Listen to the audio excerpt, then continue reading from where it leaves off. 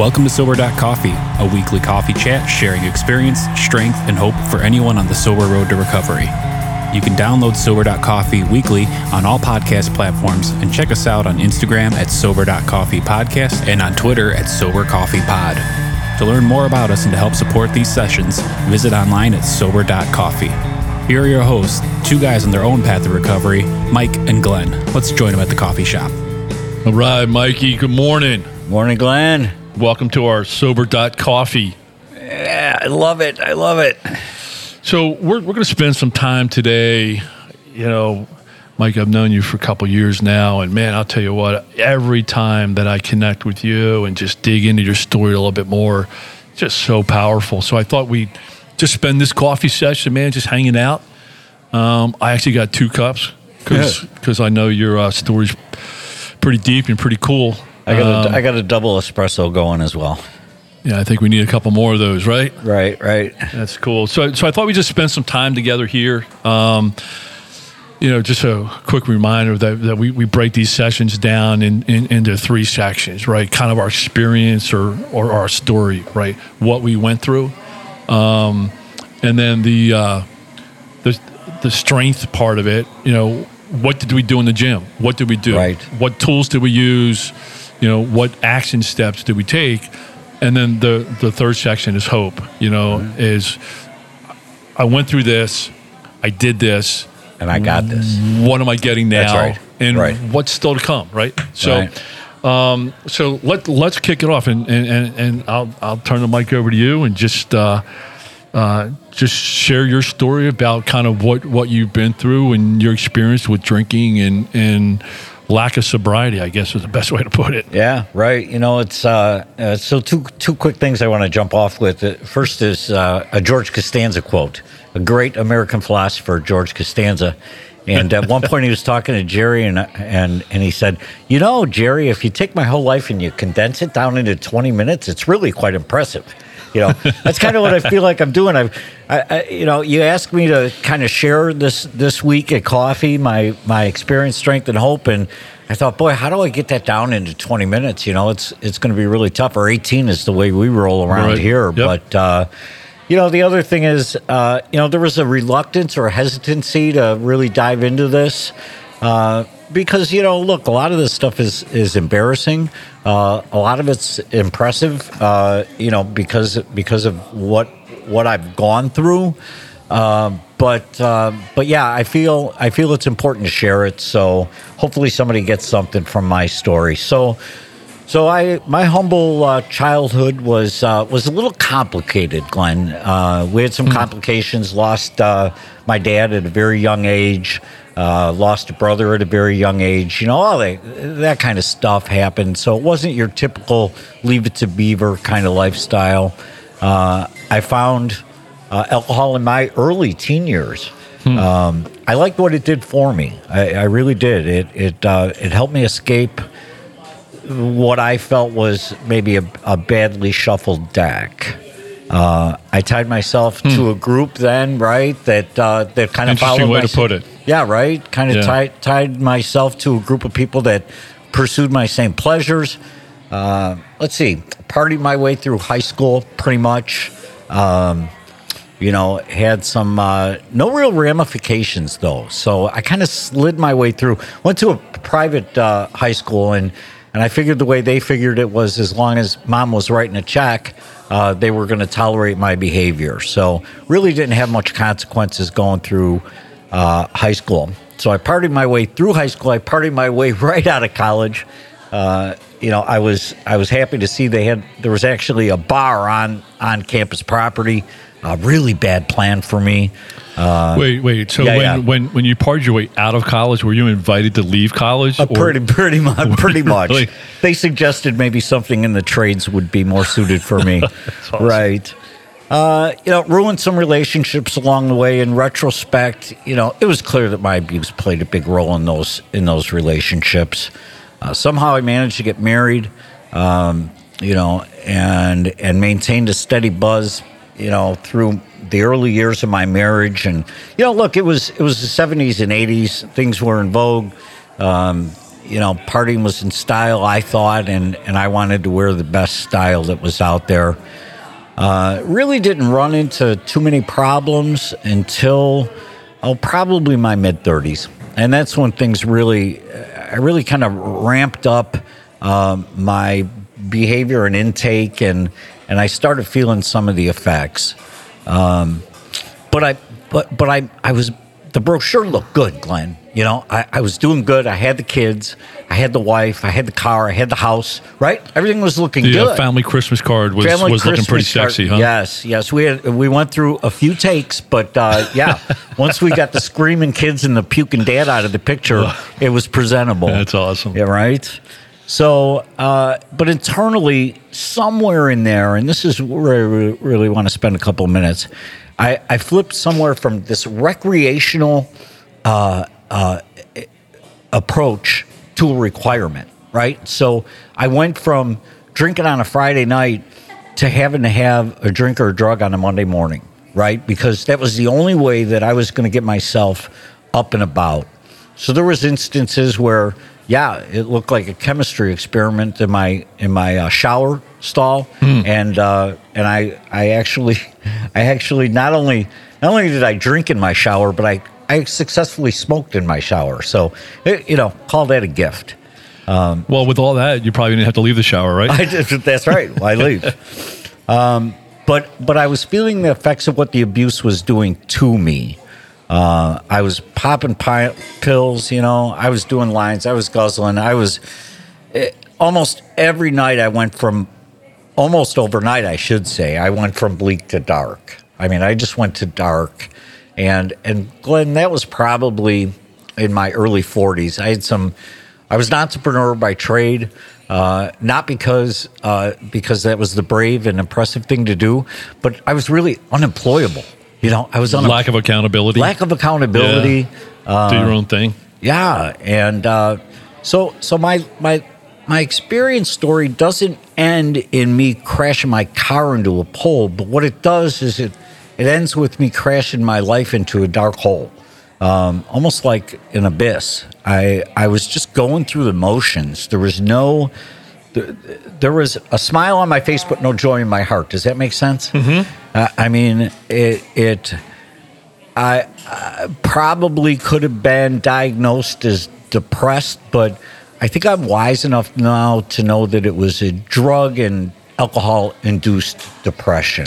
Yeah, I don't think, and I know your story a little bit, I don't think I realized that you were like a chemistry experiment, right. Up and down with pills and drugs and right. trying to self-regulate, self-medicate. That's right. And I was so tired. I was just so tired of running.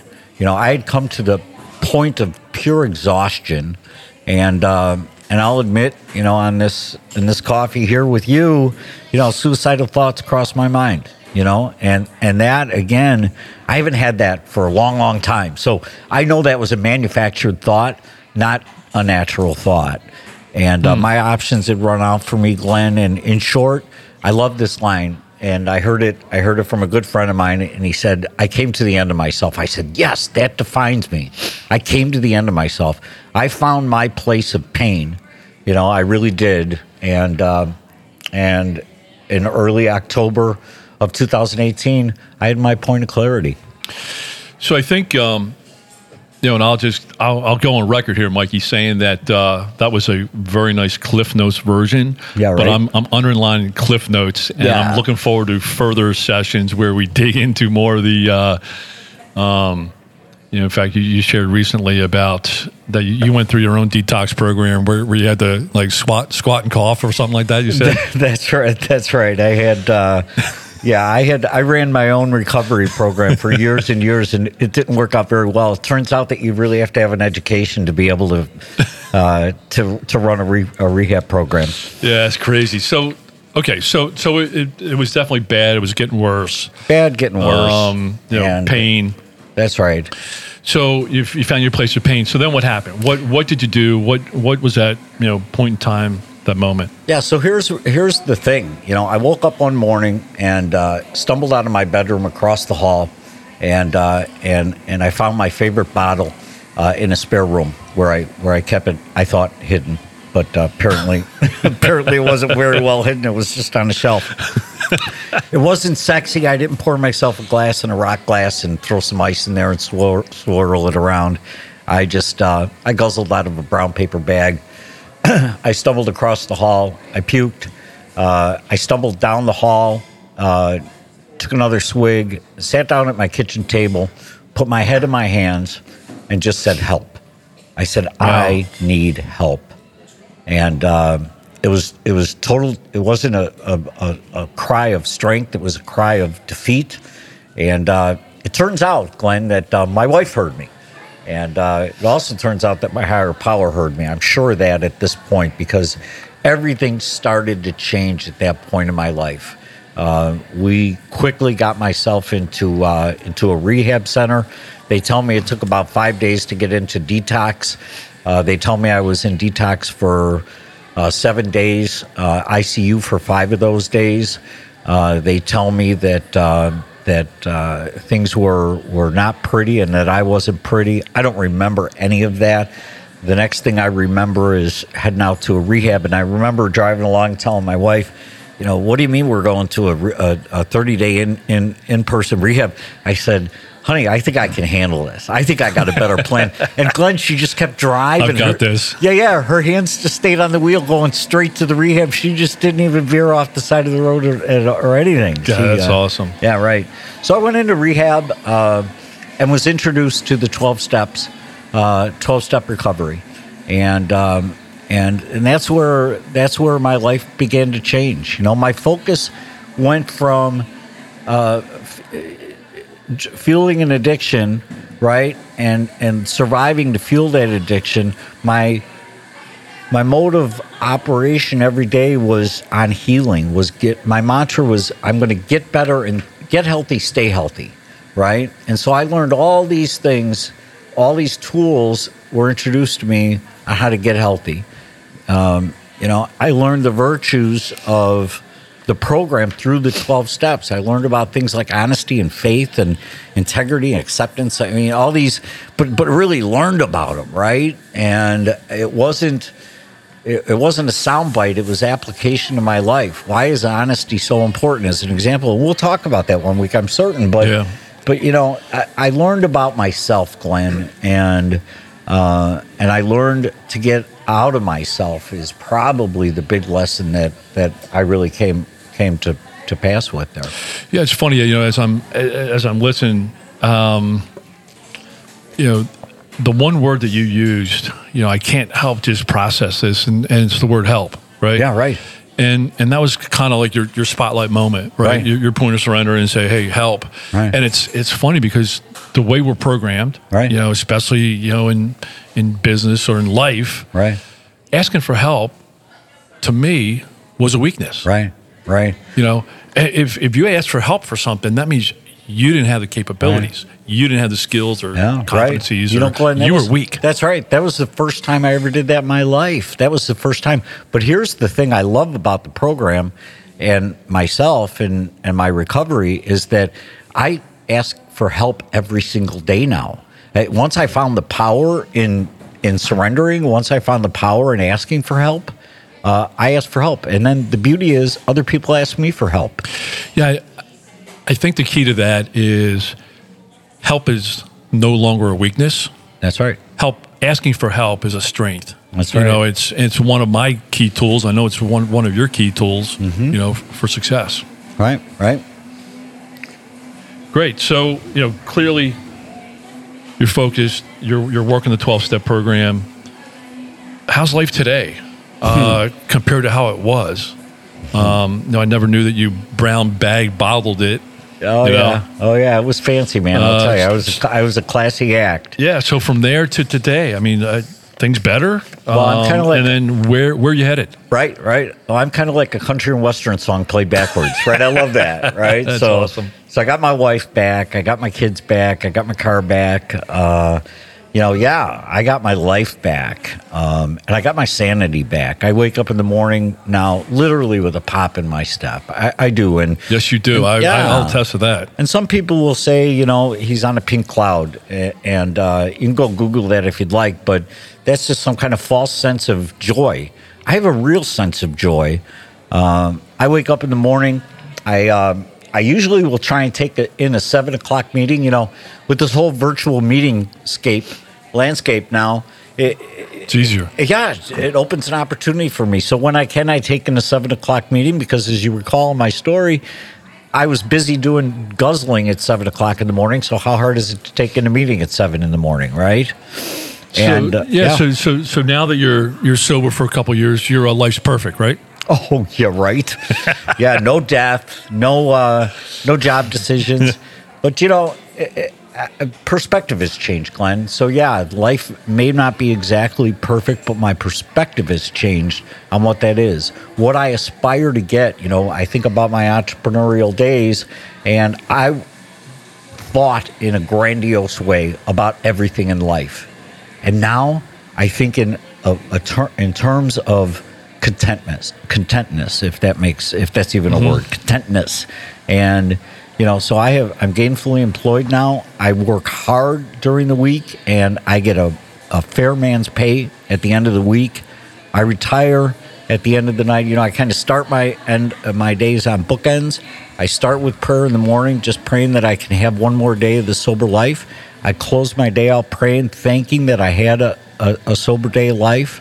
And when my head hits that pillow, I feel content. I feel exhausted, but I feel content.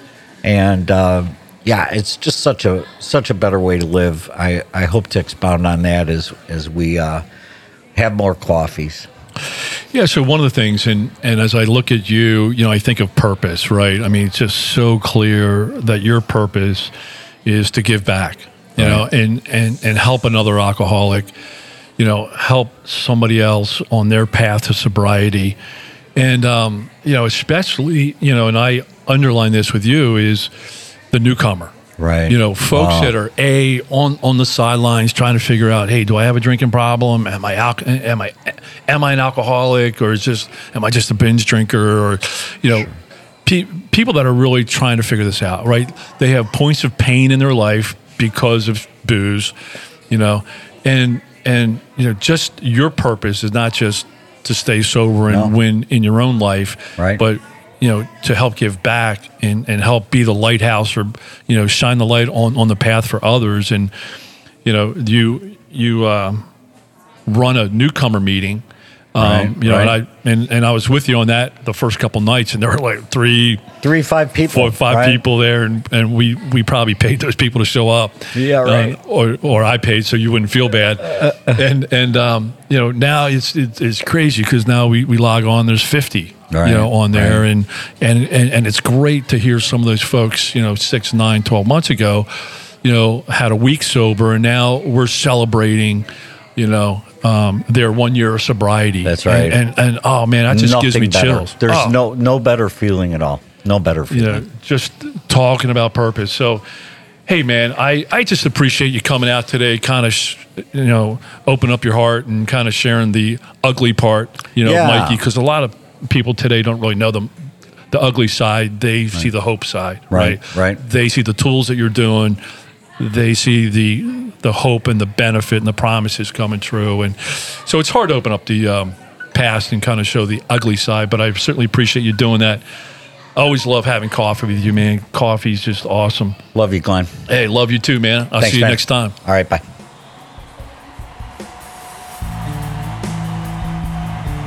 Thanks for joining us for today's coffee chat. To contact the show, email us at podcast@sober.coffee. If you need immediate help, the AA hotline is 800-839-1686. The National Suicide Prevention Hotline is 800-273-8255. Remember, Mike and Glenn are sharing their own journey on the path to recovery. Any suggestions, medical or otherwise, are their own experiences and should not be viewed as professional advice. See you next week, and remember, there is a solution.